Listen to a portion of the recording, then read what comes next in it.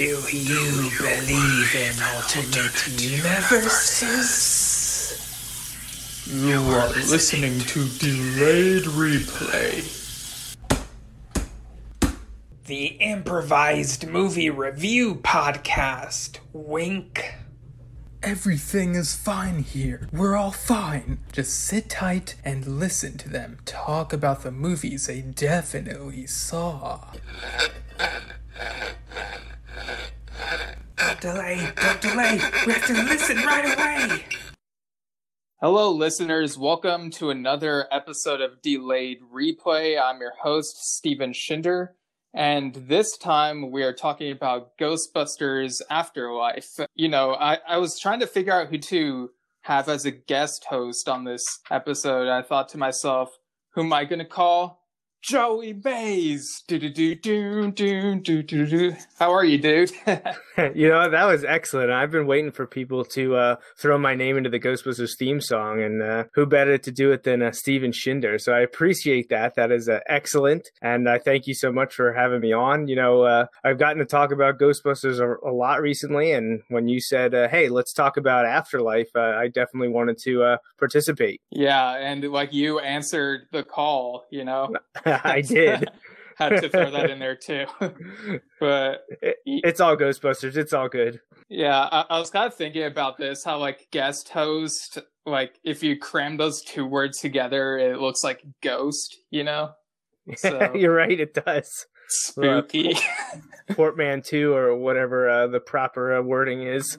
Yeah, a portmanteau. Yeah, I think you're right.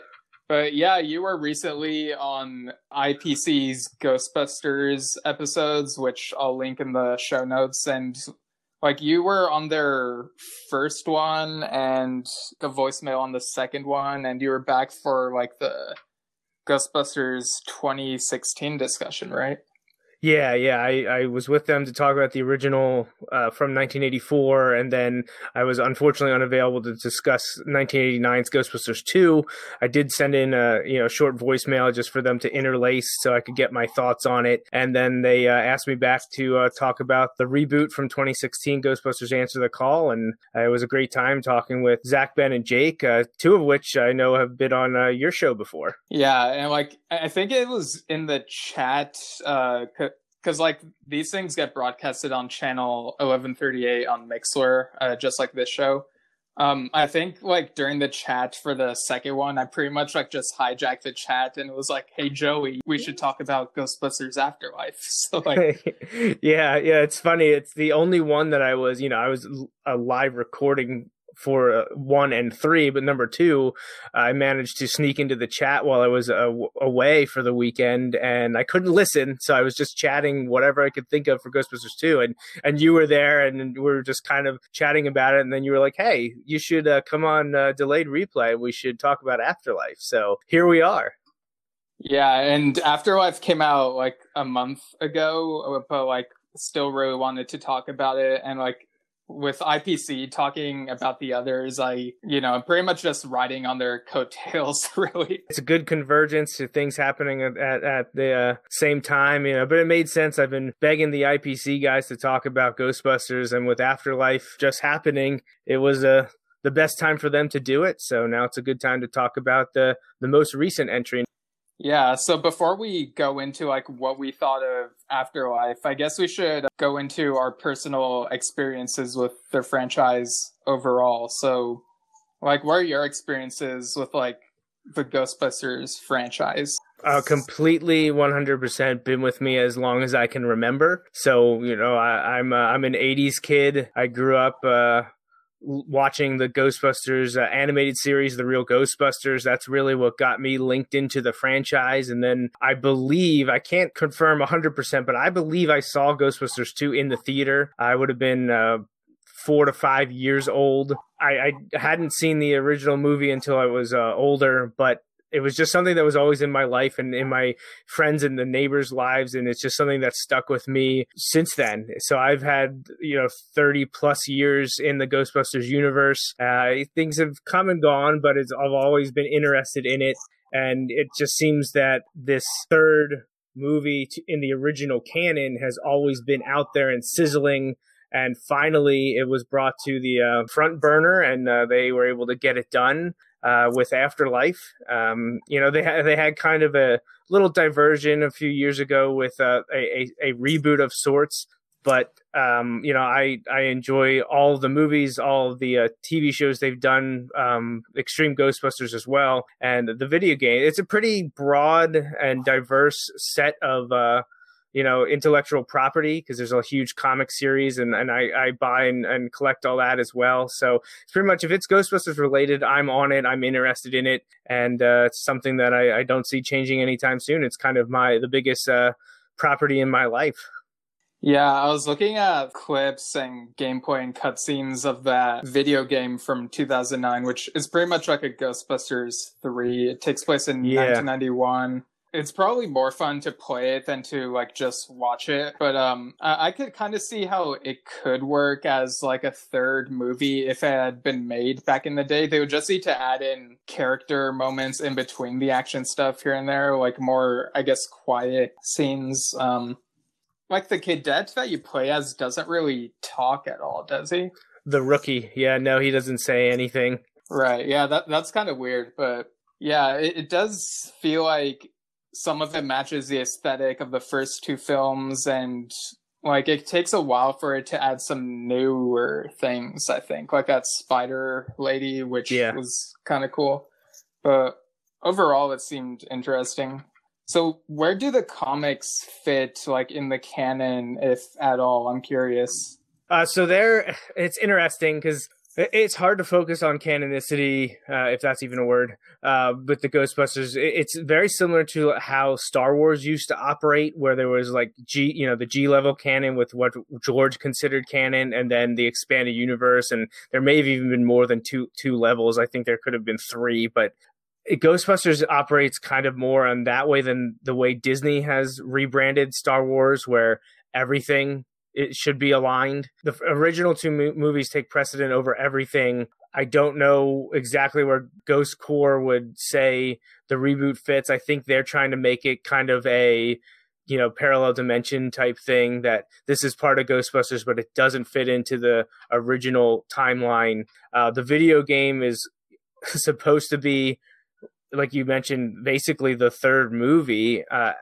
That's what it was assumed for so long. But then with Afterlife coming up, we kind of saw that wasn't true.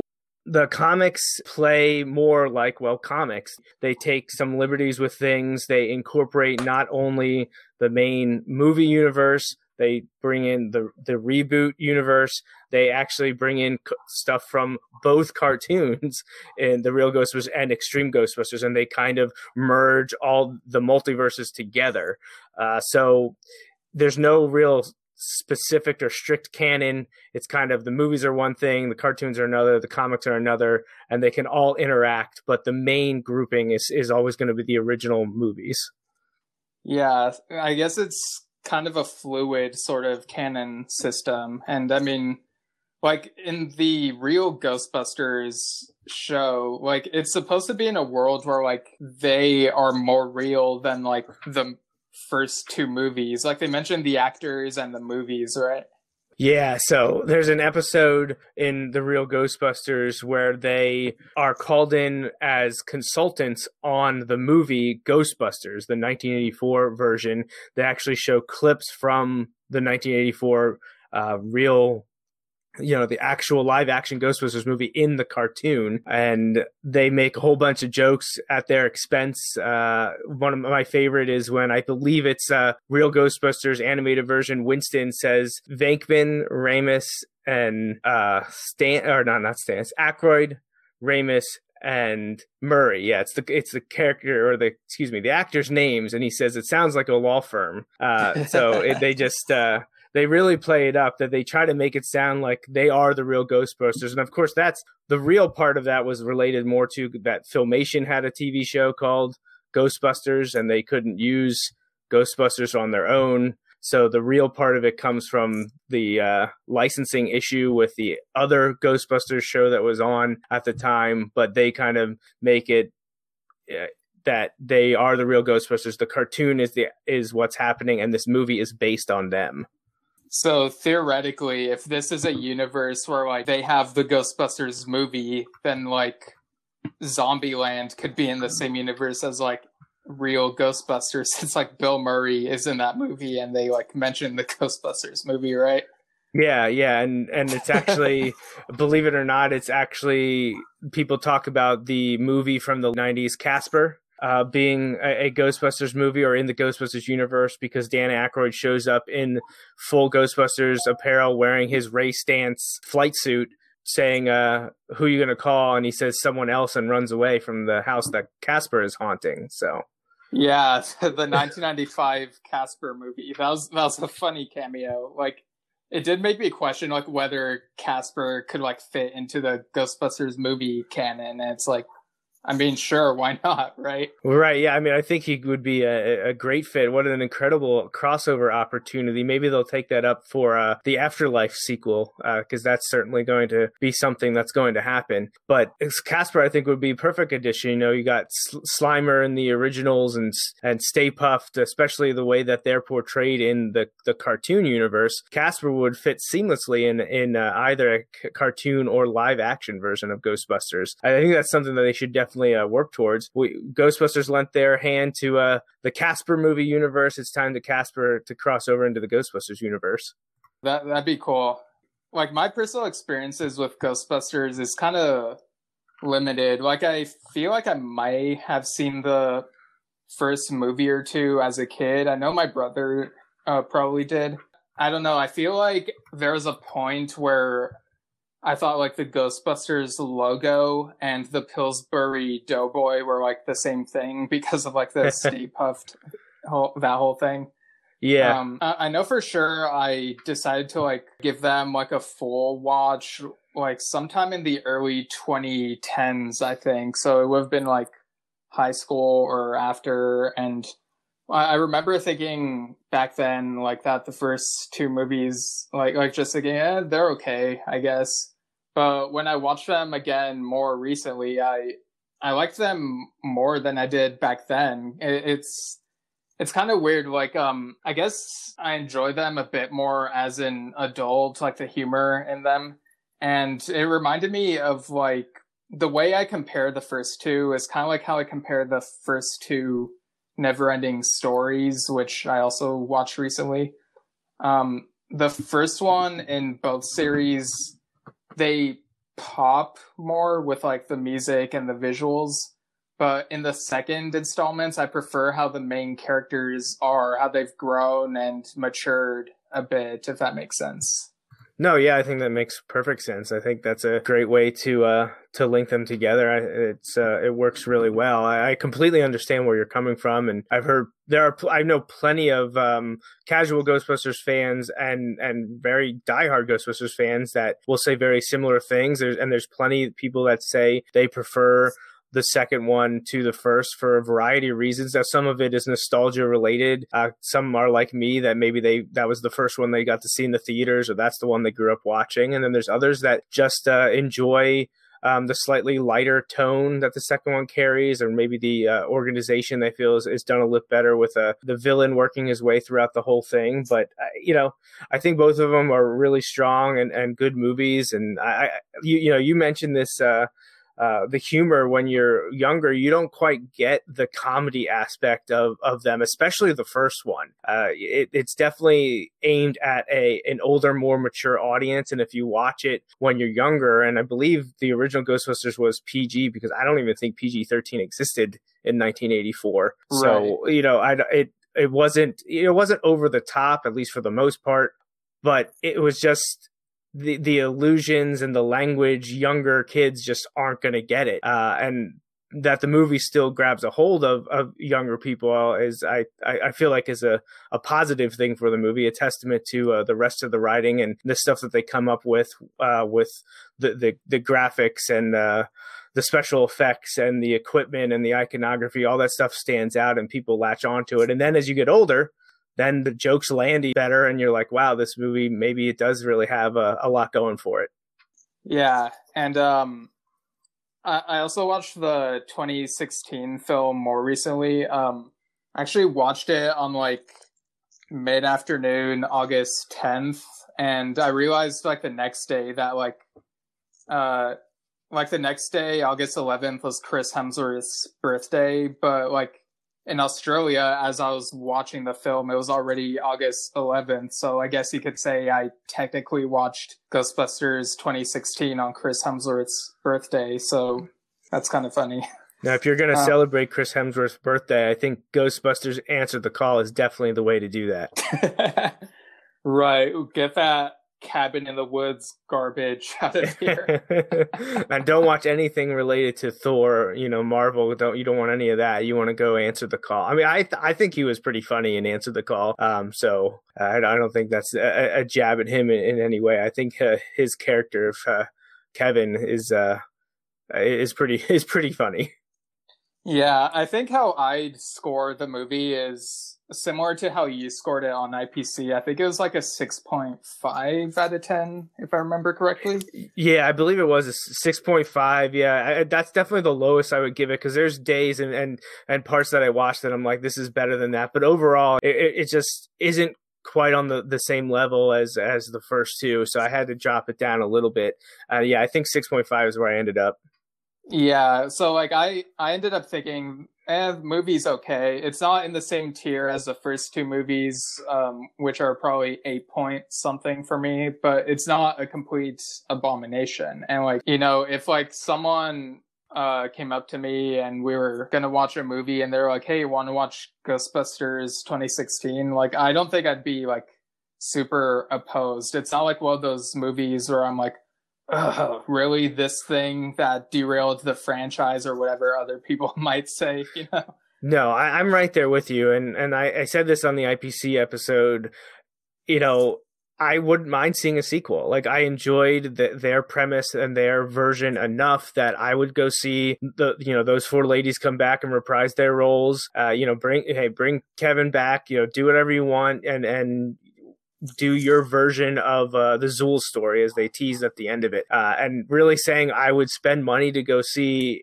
another version or a second in the series, I think is decent enough praise for it. And I also like when it's just randomly on television, when I'm scrolling through cable and don't really have anything I'm ready to watch, and if I scroll there and Ghostbusters 2016 is on, I stop and watch it. So, it is what it is. Is it amazing? No, but do I enjoy it and find parts of it funny? Yes, absolutely.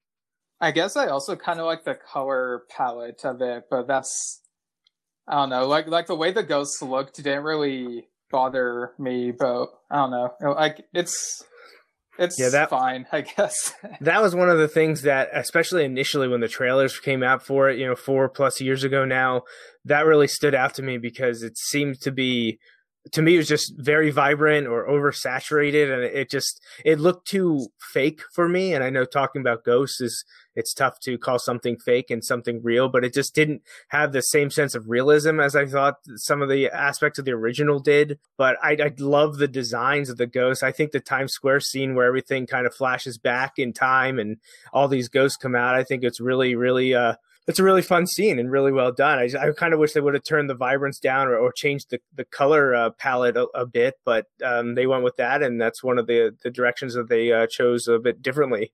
I also agree that the cameos felt kind of weird. Like, if you have the guys back, why not try to make it the same timeline? But I mean, we're kind of derailing the discussion a bit.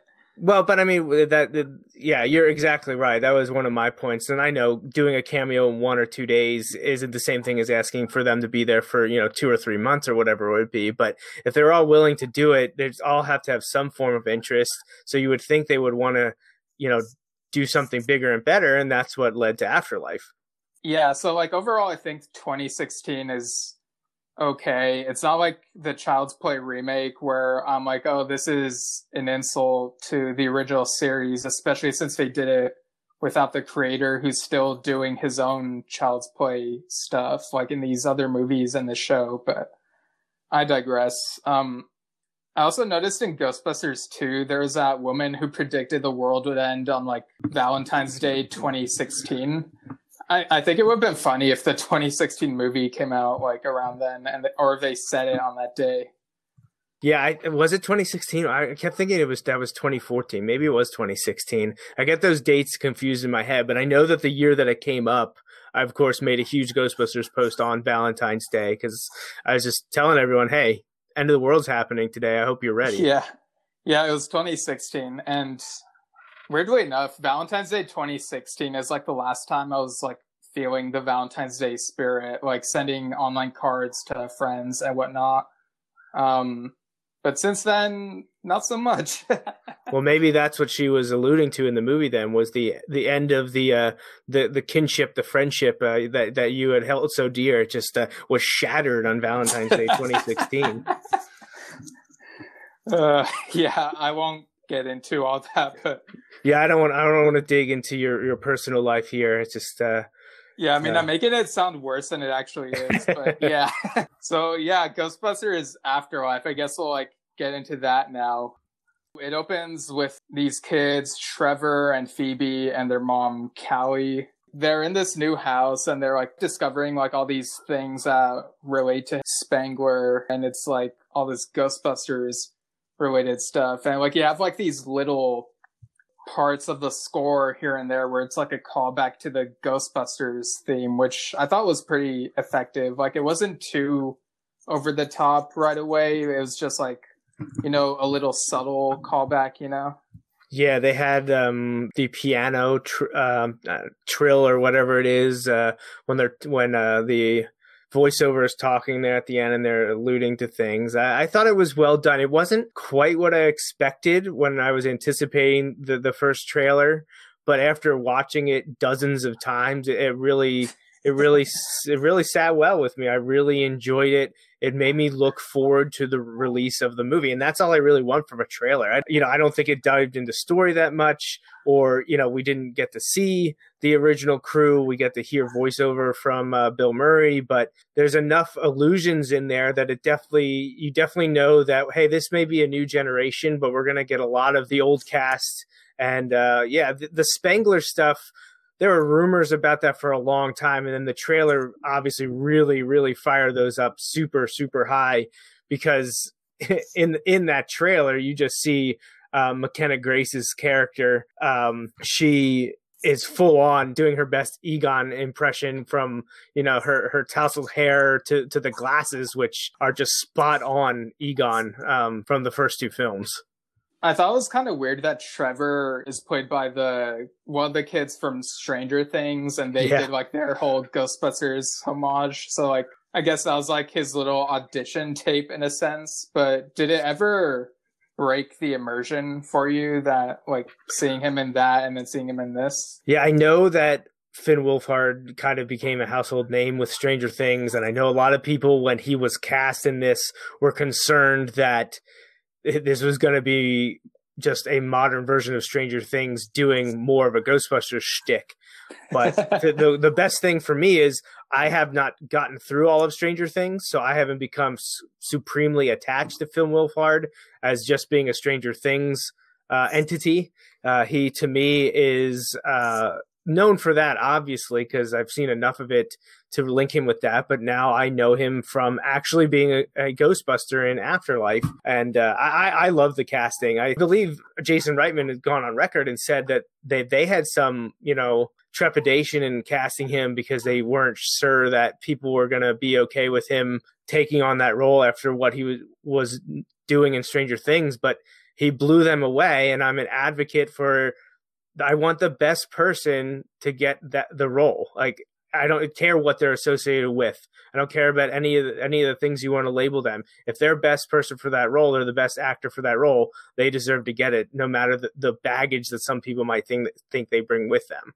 Yeah, I think for like the first 10 minutes of the movie, like the Stranger Things connection was like in the back of my mind, but I got used to how he was playing Trevor in this, and I feel like he looks different enough here to, I guess, not see them as the same character. So I think he found his footing in this movie. Yeah, I think he did a good job, but I think maybe the best part of this, for the people that were a little taken aback by the casting is you don't have to worry it, because while his character Trevor, is in there a lot, the main focus is Phoebe, is McKenna Grace. Like, she is the one that they lean heavily on to bring this Ghostbusters movie into the next generation.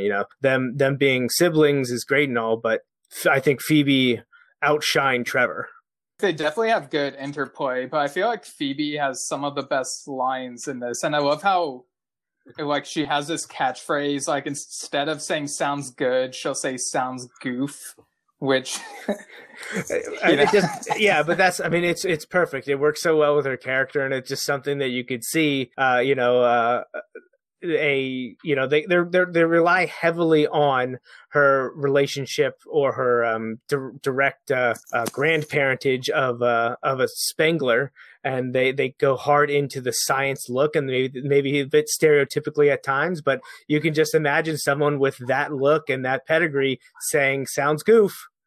And then they play right into it. It's great. She gets it in a couple times. It always makes sense. And, hey, maybe we'll start seeing action figures where you pull a string or hit a button and McKenna Grace says, sounds goof.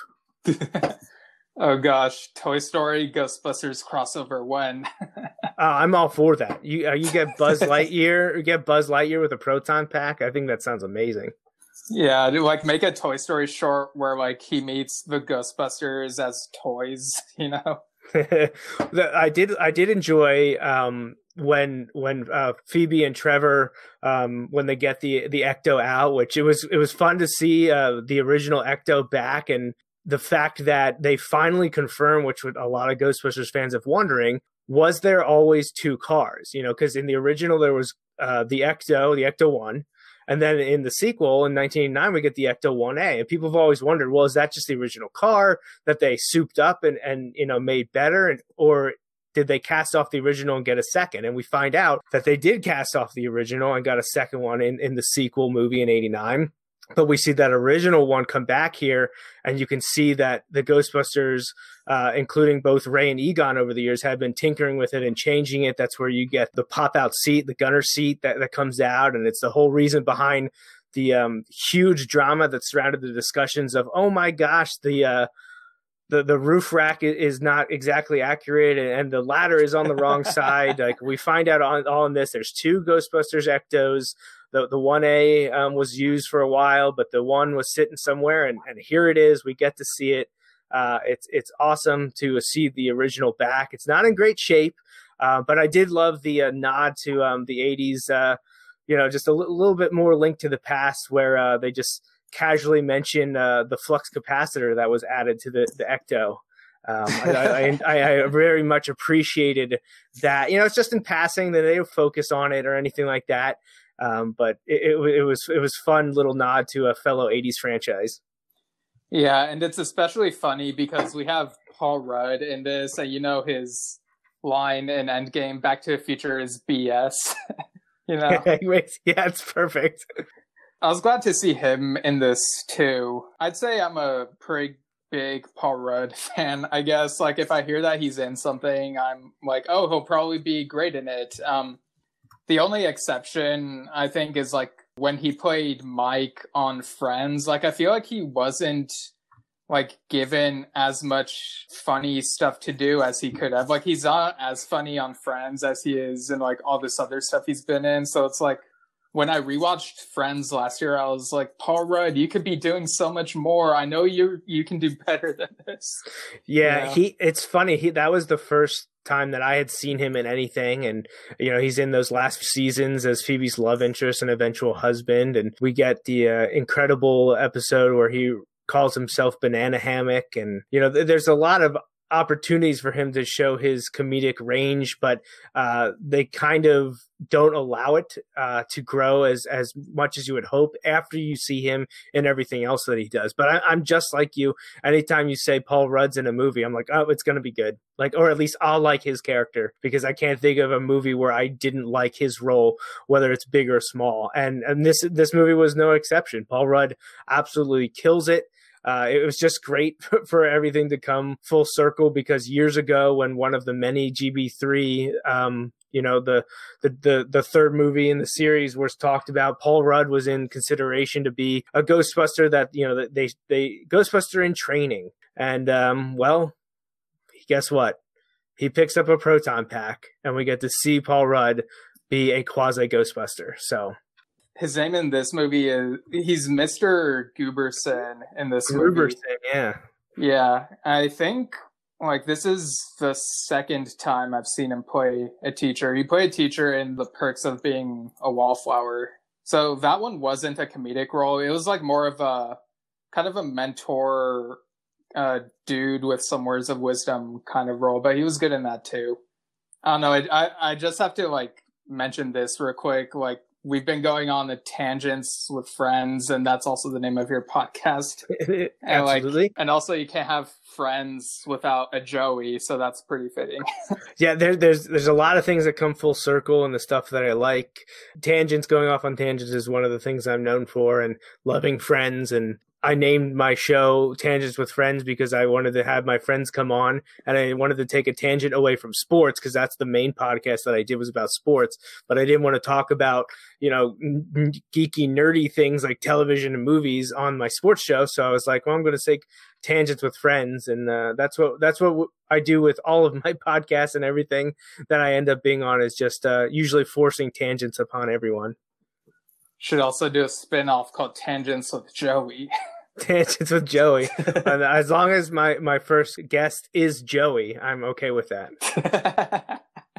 But yeah, I do love Mr. Gruberson's enthusiasm when looking at the equipment, and it did kind of remind me of Stranger Things as well, how there's that teacher who's telling them all the scientific stuff. But I don't know, it feels like Mr. Gruberson fits in a bit more with the whole Ghostbusters vibe. I don't know, do you feel the same way? Yeah, I definitely do. I mean, he's the introduction to some of our characters with the exposition surrounding him being the teacher. He's kind of a link in there to help push the story along, and he's got to fill in the minds of McKenna Grace and Logan Kim, her classmate, that this stuff happened. She brings the ghost trap in, and he gets to tell everyone, including the audience, what happened 30 years ago, because no one knows anything about it. It's like in the Star Wars universe, we're just a few years past, and no one knows about the Jedi anymore.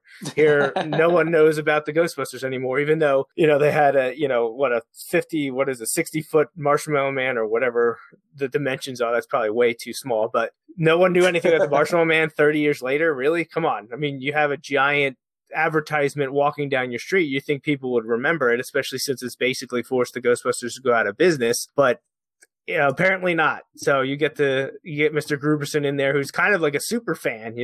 He's got all the clippings and the archive footage, and it's really one of his fantasies to meet the Ghostbusters, and here he is teaching a family member of one of the originals. So it's funny to see him go all super fan when he finds out who Phoebe is. And yeah, but Mr. Gruberson was fun. He was a great character, and I look forward to seeing him in whatever they do next.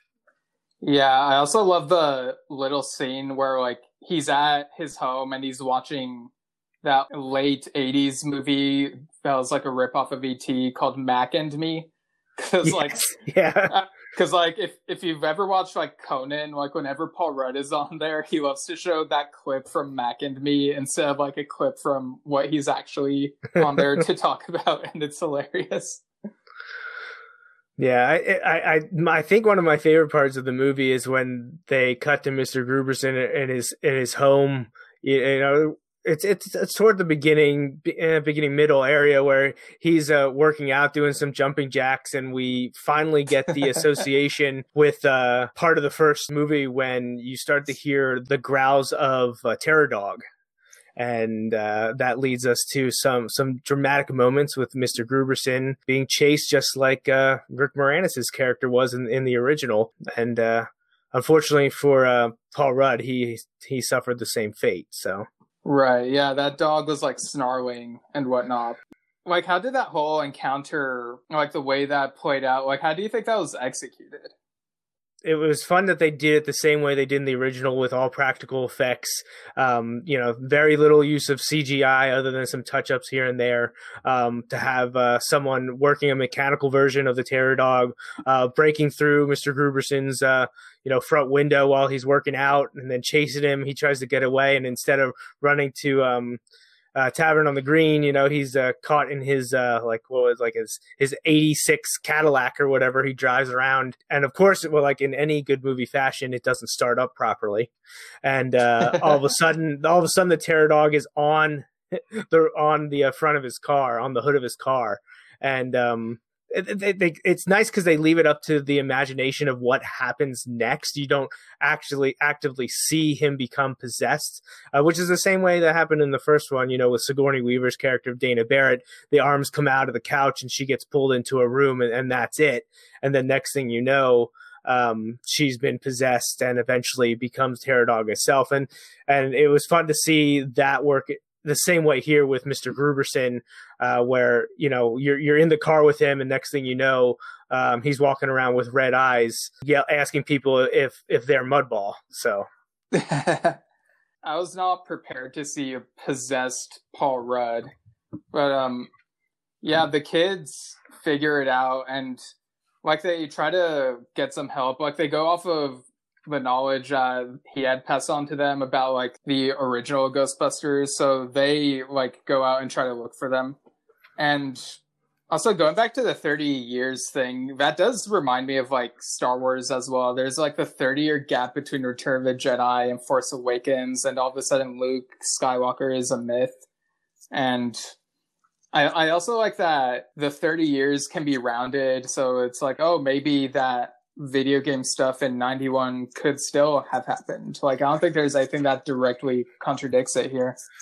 Yeah, they don't make too many references to the stuff from the video game, specifically the possessions and the ghosts and the demons. It was nice to see them though use the addition of the different weaponry that is added to the pack throughout the game. Like, you can see that there were those options added on the new proton stream and the different type of slime dispensers, the boson dart, like things like that. They're casually mentioned and shown in the progression of the proton pack over the years. So, I mean, the video game wasn't completely cast aside, but they kind of pick and choose from it what they wanted. I think picking stuff on the proton pack is a great way to do that. It doesn't mean that those entities didn't exist that they fought in the video game. And it kind of leaves it open to interpretation, to your imagination, of whether or not everything that happened in 1991 actually happened here in this movie. So I think it was a great way to do it, because it leaves it open to the fan and the viewer to determine if that's the case. And the great thing is, for people that have no idea what the video game is, it doesn't matter. It didn't impact the film one way or the other. Right. Like, they keep it accessible for anyone who hasn't played the game, but there are these little references here and there for those with like eagle eyes or whatever the expression is. Well, no, exactly. They're basically Easter eggs, since they don't dwell on it, and people hear the term or see the updated proton pack in the basement of the old farmhouse there out on the prairie. It's great. It really was really great. Right. And, with like a harvest festival coming up, they're like worried about like all the people who are going to be around and what could happen. So like they're really scrambling to find the old Ghostbusters. So do like a deep internet search. Like it's like this little montage type of thing at the library, which I appreciated it. Like, go to your local library, do some reading, whatnot. And it's also a nice callback to that library scene in the first movie, I guess. And they find Venkman's place, and they manage to like break in because like he doesn't answer. And like when they go in, it's dark, and they turn on the lights, and then all of a sudden you see like this ghastly image of Venkman, like he looks like a ghost. But then there's this curtain, and they look behind him, and he's just like using a projector type of thing, like Wizard of Oz. So Like, I thought that was pretty funny. Like, did it surprise you at all? Like, were you fooled right away? Yeah, I was. I thought it was well done, and it's funny because for so many years, Bill Murray said he was only going to do another Ghostbusters movie if he was a ghost. So at first, I was like, "Oh my, did they do it?" Like, I feel like it's a little too much because with Harold Ramis not being around to reprise his role of Egon Spengler, it would be kind of much to lose Peter Venkman and have him be a ghost in this film, and then exactly the curtain moves, like literally, and things change. But I mean, that's a great scene because I was a little surprised that they went with Bill Murray's Venkman to be the first one introduced to us. They talk about Spengler so much because of the relationship with our main characters here, and my impression or my expectations were that Ray, Dan Aykroyd would be the first one you see, like they would have to call him or something like that because he's the heart of the Ghostbusters. He's the guy. This has always been his thing. But they go instead with, the heavy hitter, with the cleanup guy, Bill Murray. And that was a great illusion to make it seem like he had passed on and was joining us as maybe something that they would hunt down. But it was great. And then just that, off-screen surprise where you hear the voice of Dana Barrett, Sigourney Weaver, coming from the room, and you realize that, yep, it's finally happened. Peter and Dana are together. So it only took 30 years for us to see it. Yeah, because like in the first movie, Venkman does like the Han Solo thing of being super annoying until the woman like falls for him or whatever. Because like, Han Solo is not very, like, he's not very James Bond like the way Indiana Jones is. And it's like Leia isn't like so easily taken with him, and he's like constantly pestering her, and then eventually they become a thing, which is kind of weird, but it happens. And then in like Ghostbusters 2, like Dana has her son, but like she and Venkman like catch up and they go on this little date, but now here it's like, hey, they're finally together. It's finally a thing. Yeah, it's exactly. And after she makes her appearance and in her nightgown, and Peter's just like, it's not what it looks like. And the kids are just like, what are you talking about? And then he's like, no, it's exactly what it looks like. And it's just a little nod to the audience here that, hey, finally, yes, this has been happening. The end of Ghostbusters 2, things worked out. And now they've been together for 3 decades. So it's great to have that payoff, because we thought we were going to get it in 1989. And they went a completely different direction.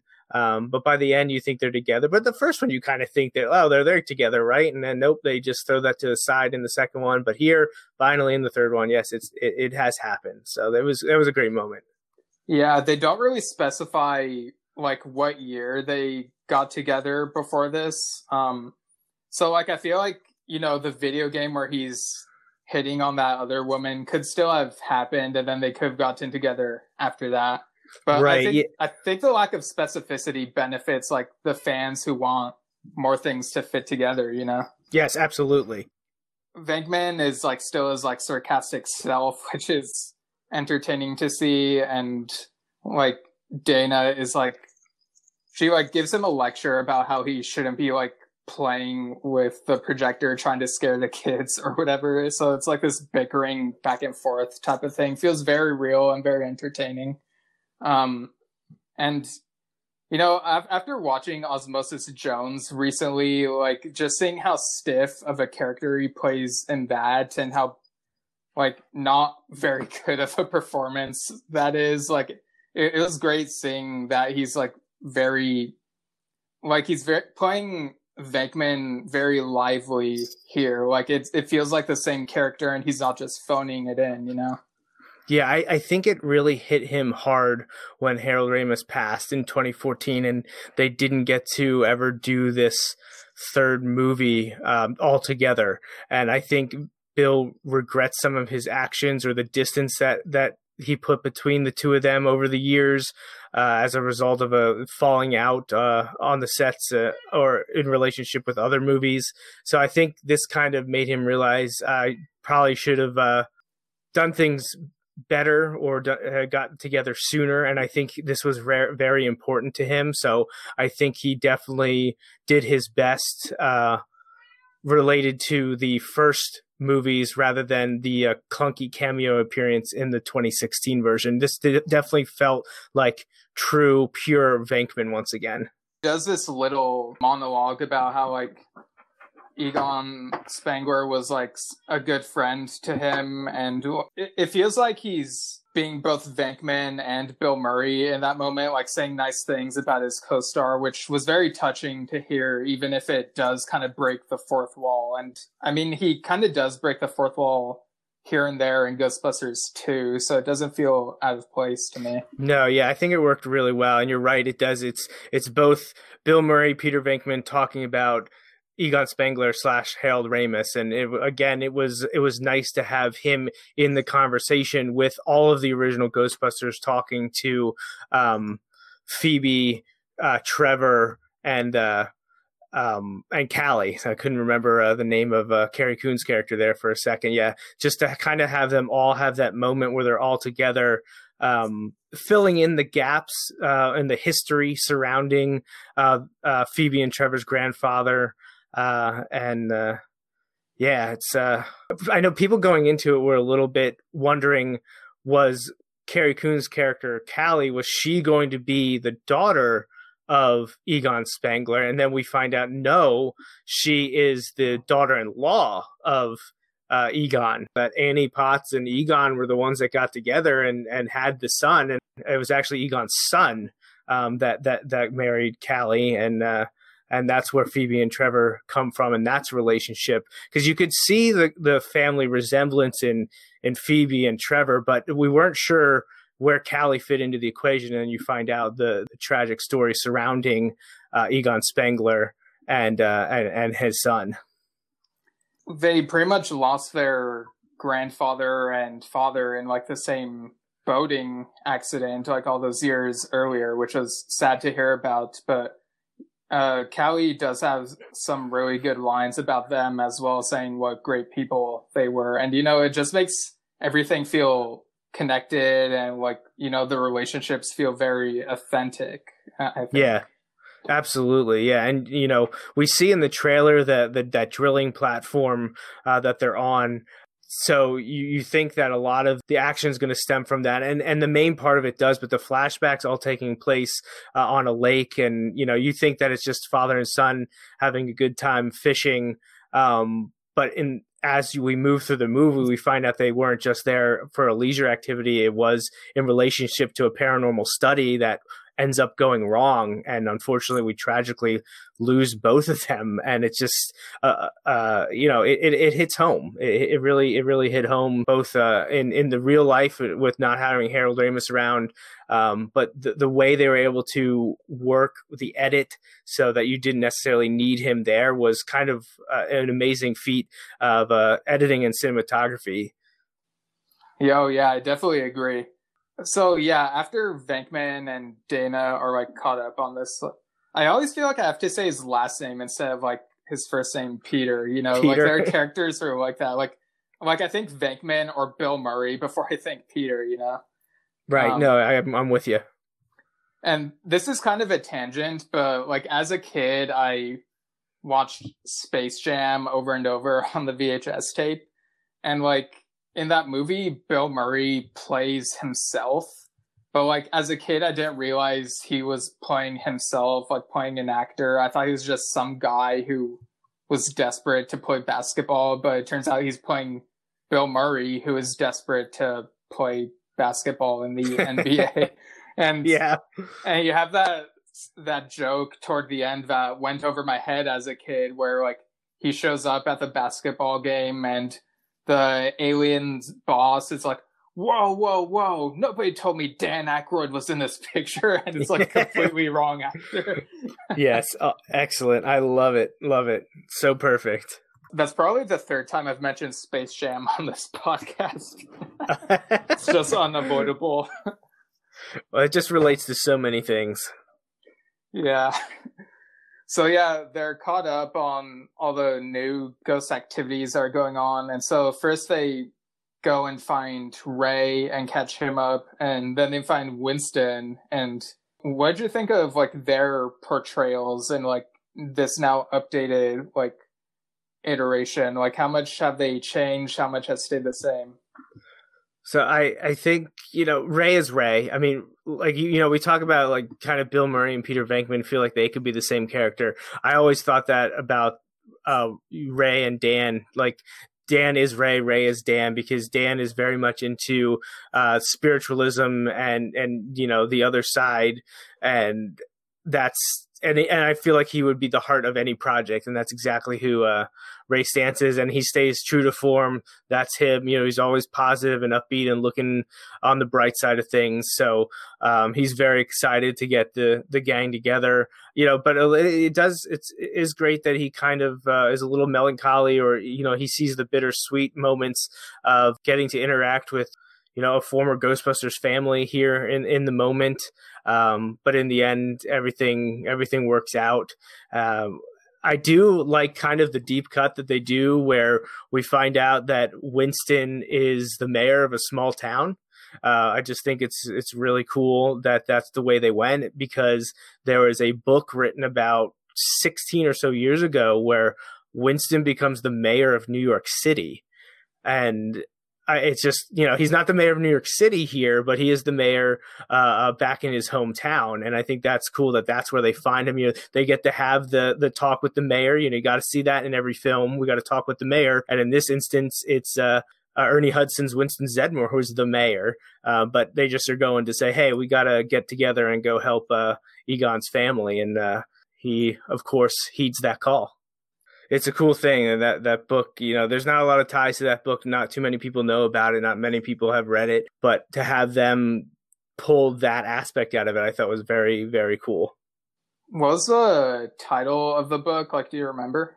Oh, geez. Yeah, I have it here. It's very, trying to think what Ghostbusters.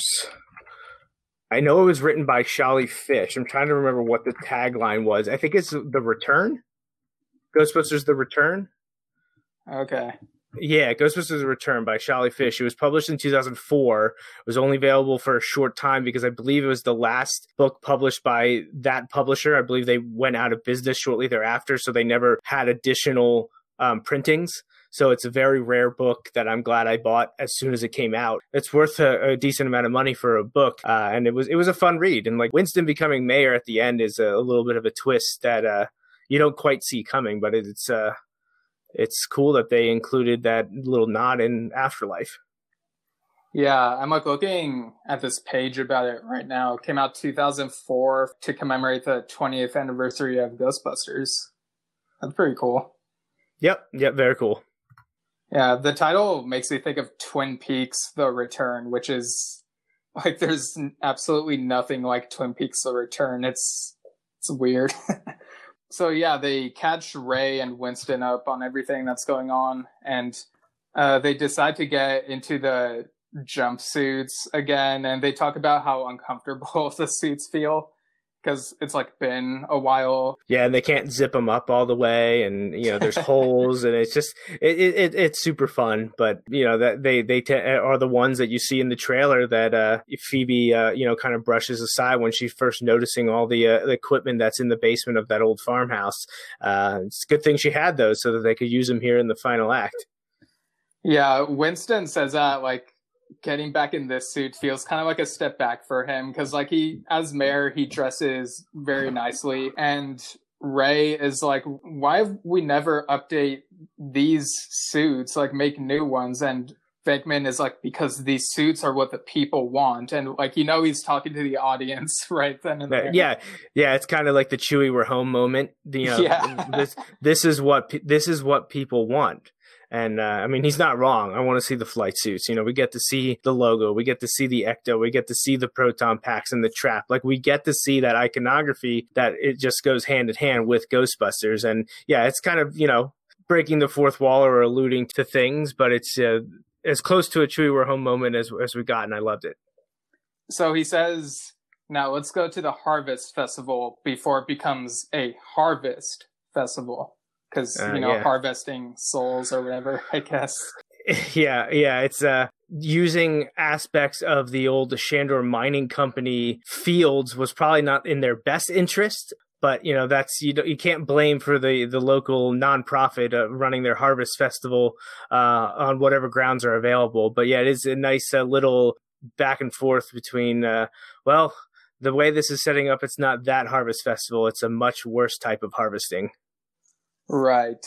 And I did love the ghost designs at this event. Like, there was one of them that looked like a really freaky scarecrow type of thing, which fits the aesthetic, I guess.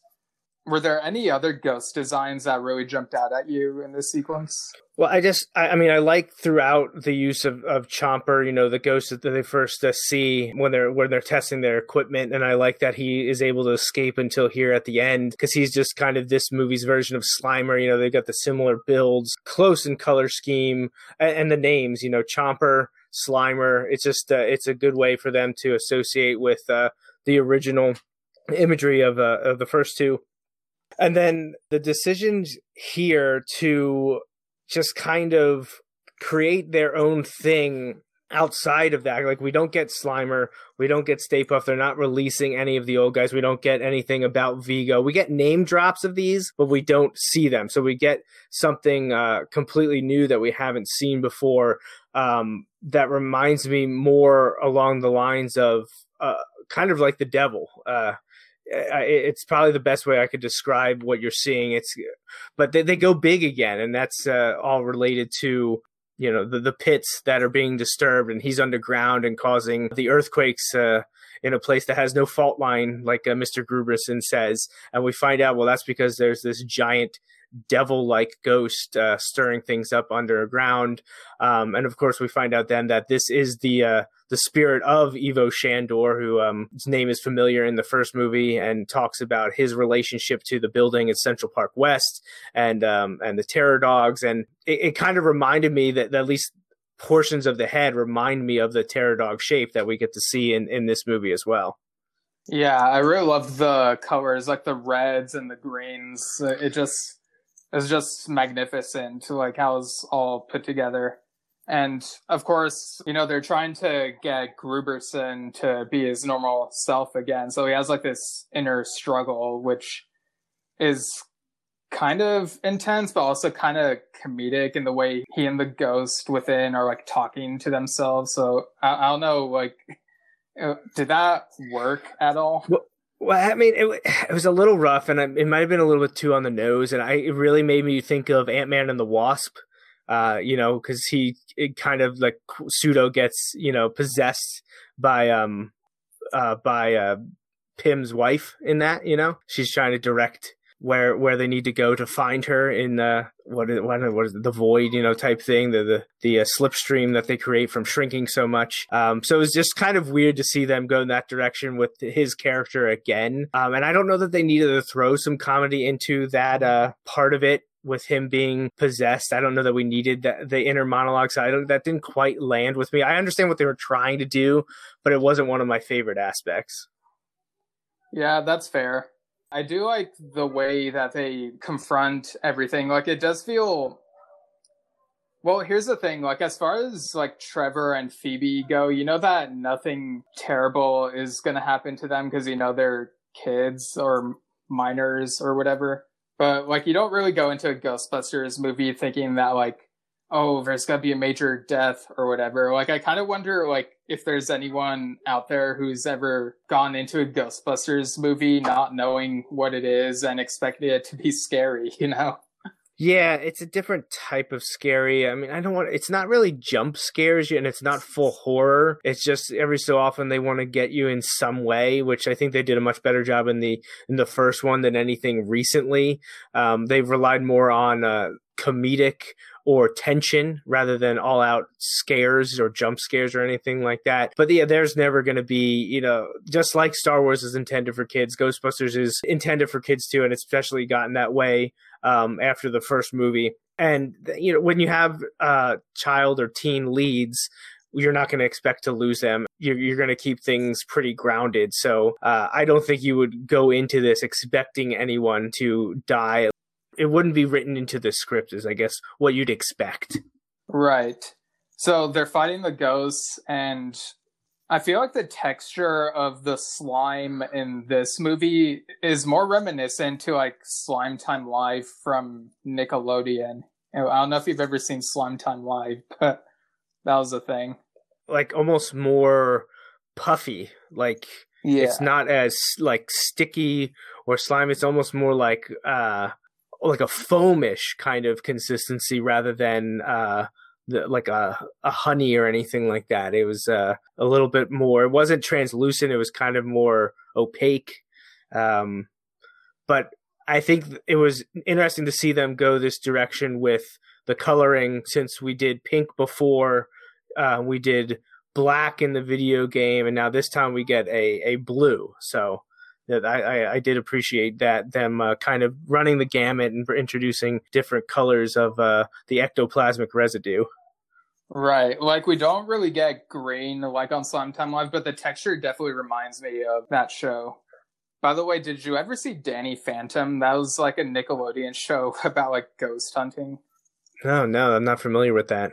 Oh yeah, it was this animated show, and I kind of wonder if there's a Ghostbusters influence on that, because like, you know, his parents have the jumpsuits and like these like, I guess canisters, or I think they call it a thermos, so I wouldn't be surprised if there was like a influence on that. But yeah, it was a pretty good cartoon.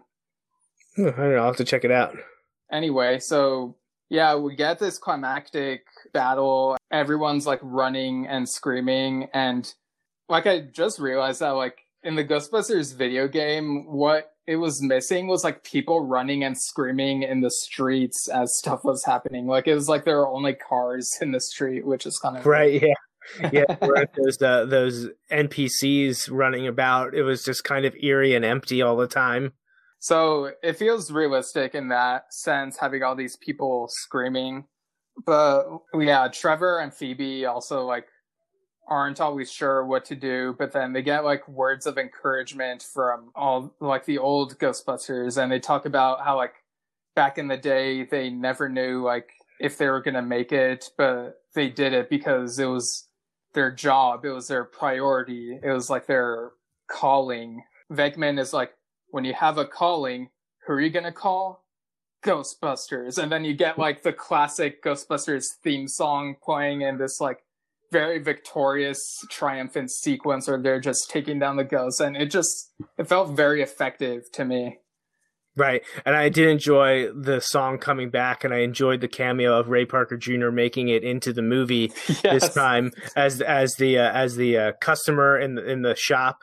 That was really great. I definitely enjoyed his appearance, and then the song coming back was absolutely wonderful because everyone knows that song. It's a classic. Yeah, I mean, once you hear that song, it's hard to get it out of your head. I remember hearing it in like, it was randomly inserted at the end of the Simpsons episode I watched as a kid, and it was like such an earworm, you know, that song. Like it just stays in there. Oh, for sure. I forget the name of this like devil-looking ghost thing, but he's feeling very irritated and like yelling and whatnot, like as he's being defeated. But it's like a really satisfying moment, like seeing him get taken down and then seeing Gruberson like regain his identity, and then he like goes up to the Ghostbusters as like, can I try? And they like let him use the equipment on like the ghost. So yeah, they call him Mephisto actually. Yeah, so yeah, I thought that was like a really funny fanboy type of moment. Like you would go to like the heroes that you look up to and be like, hey, can I play? Or like something like that. Yeah, well, I mean, you get that in Ghostbusters 2 with one of the artists, one of the singers has the cameo, similar to the Ray Parker Jr. one here, where he asks if his kid brother can have a proton pack. So this is kind of taking that the next step, where you have the kid wanting to take part, to be interested, and to be connected, and just see certain stuff that's interesting to them, and they want to be included. Yeah. So once they're rid of the ghosts, like all the people who are like still there, like have stopped screaming, and they like applaud the Ghostbusters. And it's just this really, I keep saying triumphant, but I don't know like what other word to use really. It's just this very satisfying bow that you tie on the top of the present or whatever, where it's like, yeah, the Ghostbusters came back, they did this thing, and they're as strong as before, if not stronger. Yeah, it's fun. They've emerged victorious, and they're walking through the charred remains of the Harvest Festival, and people are excited to see them. You know, and the local government officials are there, and you know, how do we thank you and everything? And Peter Venkman's like, don't worry, we'll send you the bill. And it's just, you know, he's just always thinking of how to cash a check. But it is fun. They end all the movies on that kind of upper note with the chanting of the name, and it's fun to see everyone focused on the real heroes. You know, of course, Phoebe and Trevor. So it's great to have them all together, and for the ending shot to be them with their mom, and just kind of the wink and nod to this is the Spanglers, and they're here to stay. Also, during that "we'll send you the bill" moment, I couldn't help but think of it as like, "we'll send you the Bill Murray," you know? That works too. Yeah.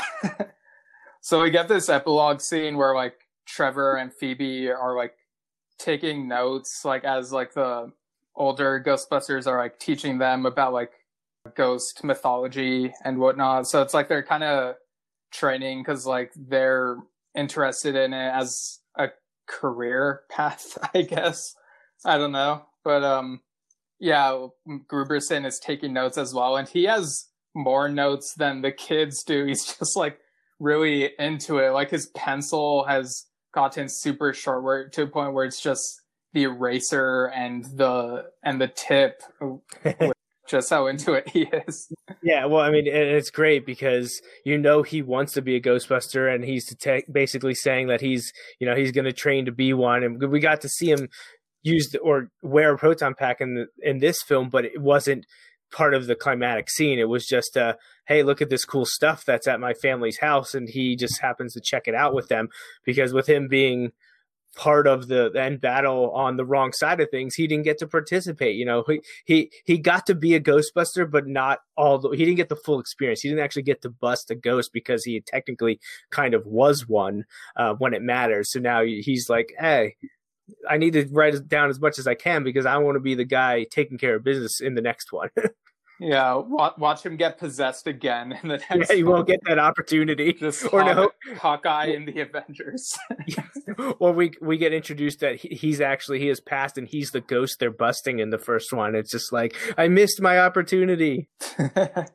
I think it's Phoebe who asks this. She asks Ray if there are any friendly ghosts, and he was like, well, I met one, but that might be a story for another time. And so I think that's like a little reference to like his cameo in Casper. So yeah. I mean, if they ever do a crossover like that, little line is there.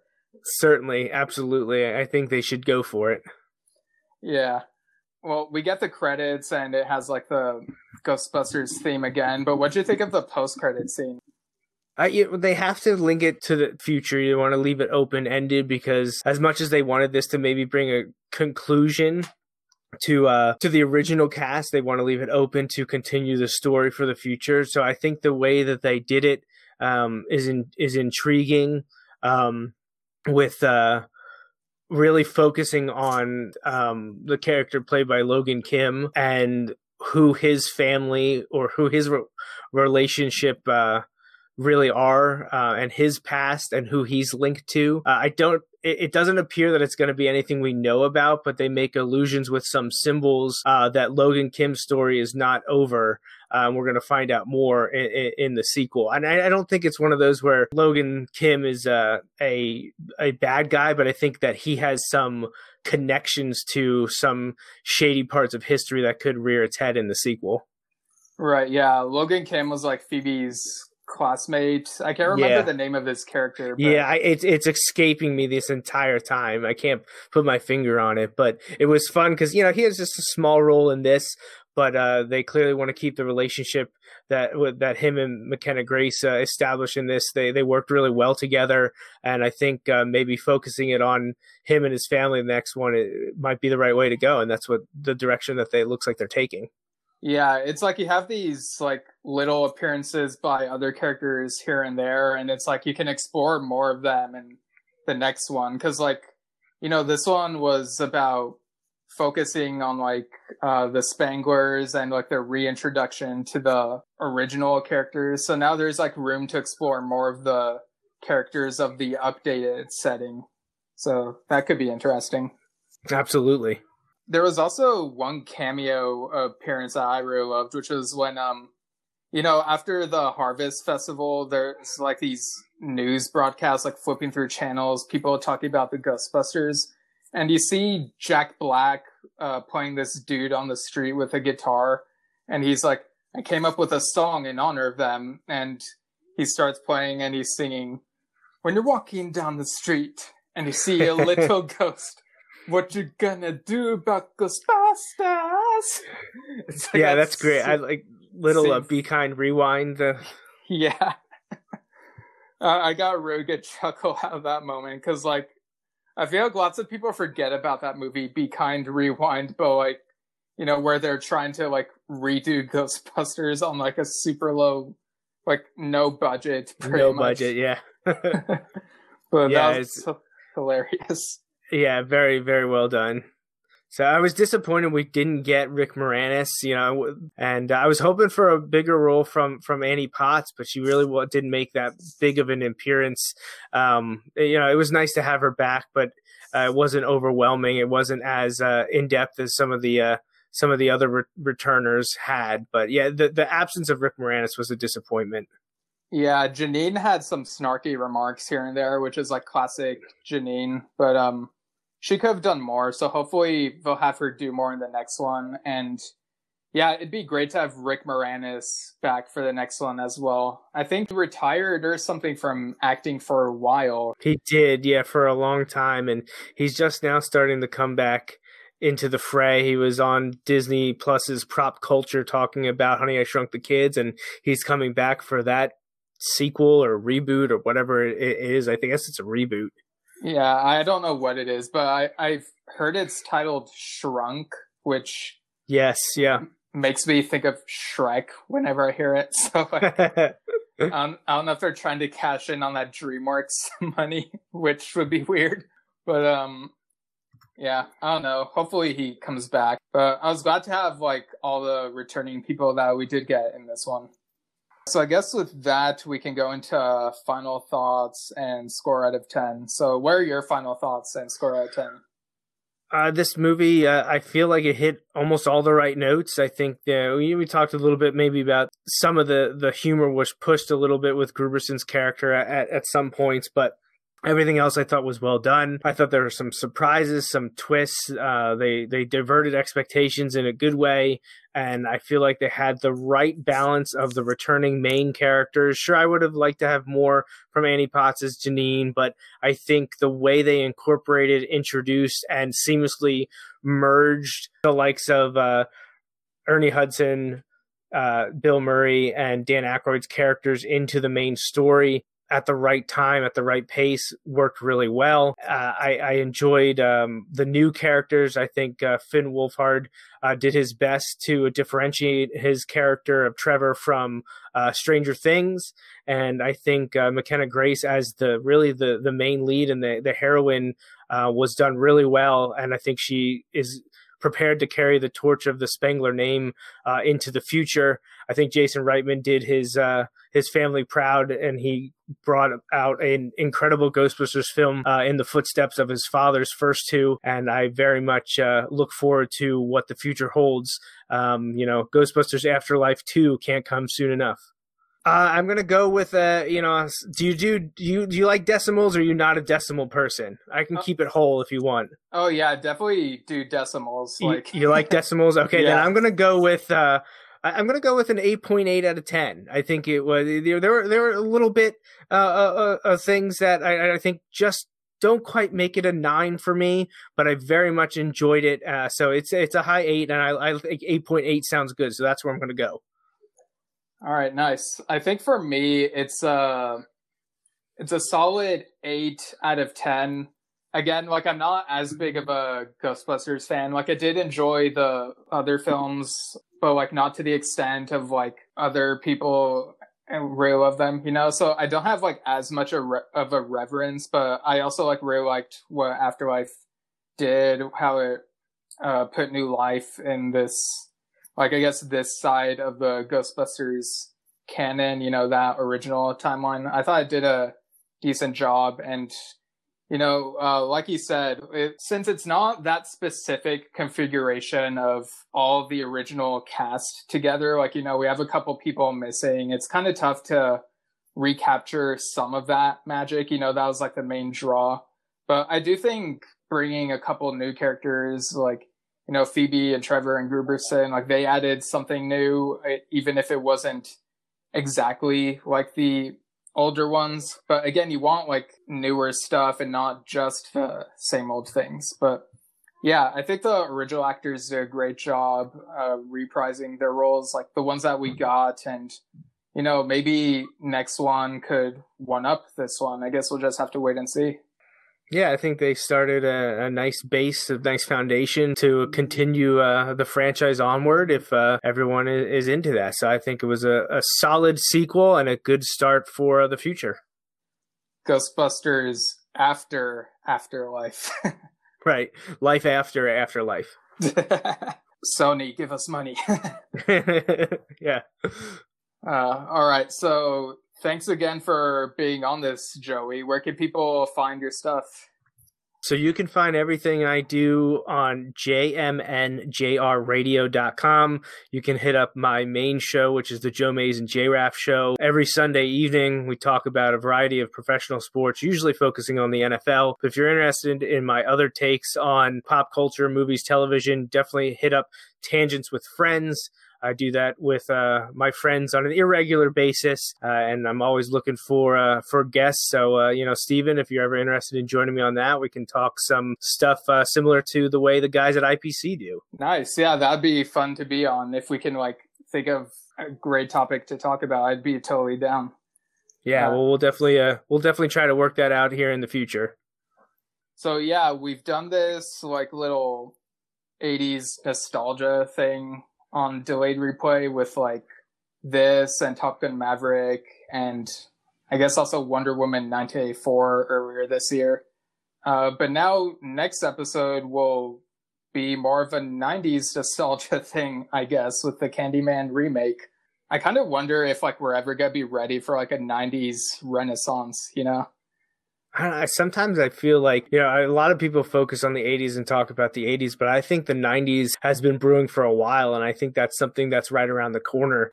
You know, we're 20 years removed from the final year of the 90s, so it's definitely coming up soon. And I think, honestly, there's aspects that have started now. I mean, really, the 90s have never left with the Jurassic Park franchise still going strong. Everyone's still linked up with that. And there's a lot of aspects of the 90s that remain in pop culture. And we're going to shift the spotlight to the 90s stuff here real soon, I think. Yeah, there have been some things where there have been 90s nostalgia, like, shows and whatnot, but, like, maybe people weren't ready for them yet. It's kind of this theory I have. Like, back in 1999, there's that show Freaks and Geeks, which got canceled after one season. It takes place in the 80s, but like at that time, people were like really into that 70s show. So maybe we weren't like ready for an 80s show like that. And within the last few years, there's this Netflix show called Everything Sucks, which is set in the 90s. And I thought it was really good, but that got canceled as well. So I don't know, maybe we'll see like a 90s renaissance sometime this decade. We'll just have to wait and see. I definitely think that's in the cards. I think that'll be coming sooner than later. I wouldn't be surprised if there's a significant movie franchise brought back or a television show set in that time period in the next 5 years. We've had a period piece like Captain Marvel set in the 90s, which had some nostalgia, I guess, with like Blockbuster and whatnot. And Dark Phoenix was set in the 90s, but it did really focus on the 90s aspect, which was kind of weird, but also kind of refreshing. But yeah, we'll just have to wait and see. And like on the Candyman remake episode, I guess we on Delayed Replay will like talk about like 90s nostalgia as well, maybe. I don't know, we'll see. But yeah, if you want to find my stuff, you can follow me at Steven Schinder on Instagram and Twitter. Also, Steven Schinder Storytelling on Facebook. And you could go to stevenschinder.com to find info on my fantasy horror comedy novel, Lemons Will Make Rain, which is available on Amazon. And you can also follow Culture Slate on Twitter, Instagram, Facebook, Twitch, and YouTube. I've been helping with some memes and articles there. So it's entertainment, news, and memes, so check that out. Also go to cultureslate.com. And yeah, I'll put all these links in the show notes. And if you want to email the podcast, which I doubt since we haven't gotten like emails from listeners so far, but if you want to, email delayedreplaypodcast@gmail.com. Let us know what you think of our coverage and of any of the movies and other things that we've talked about, and we might read your thoughts on the show. We are on Spotify, Apple, Google, although I'm not sure if Google Play is going to still be a thing as far as podcasts are concerned, but we'll see. Also YouTube, and you can also find us on channel 1138.com/delayed replay. All right, without further delay, have a good day.